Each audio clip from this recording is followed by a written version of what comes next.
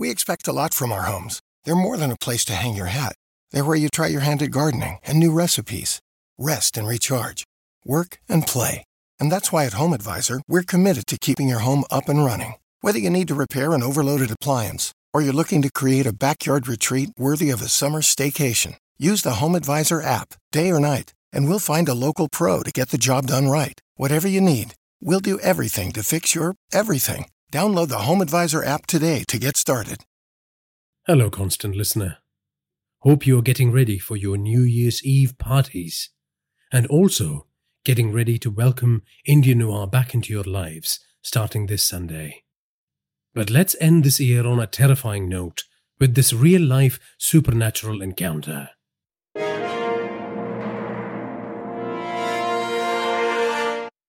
This is Indian Noir X, a catalogue of real-life paranormal experiences and urban myths from across India. Share your stories with me on @IndianNoir on Twitter or @NikeshMurali on Instagram. You can also send me a message on indiannoir.com. Don't forget to give me your consent to narrate your encounter with the supernatural on this podcast. The submissions may be amended to meet Indian Noir's editorial standards.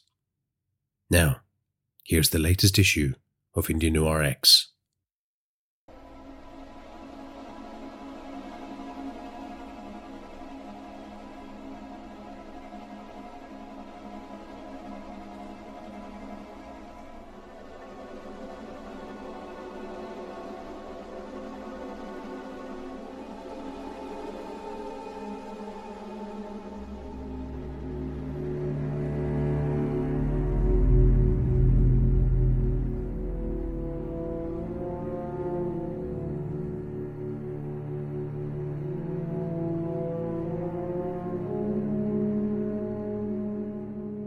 Vandana writes, Dear Indian Noir, when I was a child, I used to visit my cousins who lived in a neighboring city for school holidays.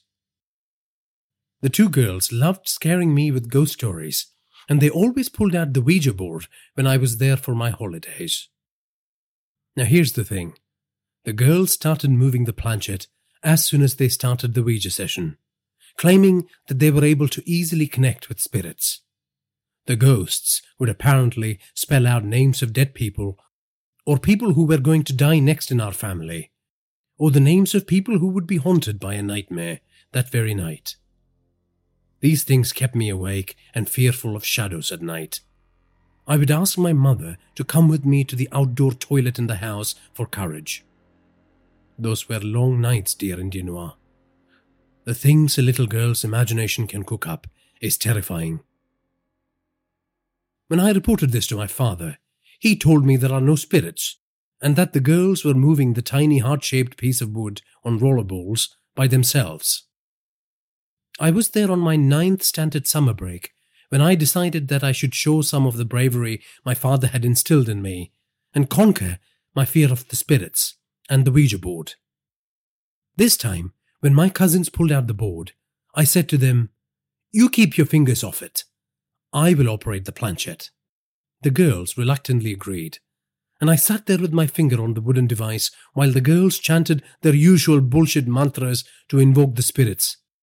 For added effect, they made sure we were surrounded by burning candles. 10 minutes and nothing happened. I was thinking, this was all an elaborate rouse. I was ashamed that I had fallen for their tricks for years. And just as I had expressed this regret, the planchette moved. It was horrifying watching the thing move on its own volition under my finger. Questions to the spirit from the girls revealed the following bits of information. The ghost was a woman. She had drowned at sea. She refused to answer other questions and went silent for a while. But just as we were about to give up, the planchette moved aggressively and spelled out Beach Road. And then a bulb in the room exploded. We ran out screaming, and if I remember correctly, I had a fever for 5 days straight. It ruined my vacation. I think my aunt burned the Ouija board in their backyard. I forgot about the incident after a while, and I used to scoff at people mentioning similar experiences. I was certain as I aged that what happened was a form of mass hysteria, a false memory even. But decades later, as a married woman, I came face to face with that entity. My husband and I were lodged at a resort in North Kerala to celebrate our 5th anniversary. We had just finished a large dinner. I stepped out of our beautiful cabin to stroll out to our private beach to enjoy the sight of the moon reflected on the water. I would have been there for maybe 5 minutes, studying the coastline, admiring the night sky and playing with my hair, when I saw a figure walk out of the water, heading towards me. At first, I thought it was a fellow guest who had come back from a night swim. But the figure paused. All I could see was its silhouette. It coughed and sputtered water and croaked out the following words. "Beach Road!" It raised its right arm in a jerking motion and pointed to the left of me. "Beach Road!" I screamed, and I ran towards my cabin. My husband and some of the other guests emerged from their rooms to see me hysterical and sobbing. The resort staff sent their security guard to inspect the surroundings, but there was no one there, not a sign of the thing that wanted me to go to Beach Road. Needless to say, Indian Noir, I never bothered visiting Beach Road or trying to find out what happened to this woman.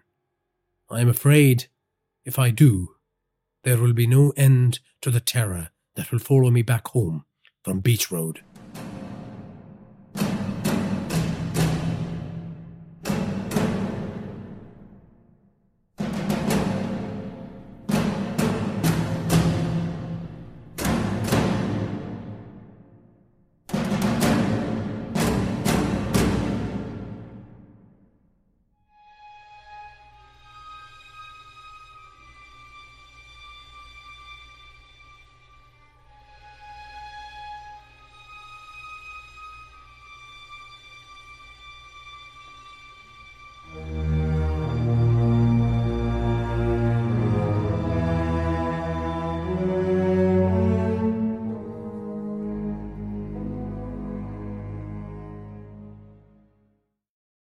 We expect a lot from our homes. They're more than a place to hang your hat. They're where you try your hand at gardening and new recipes. Rest and recharge. Work and play.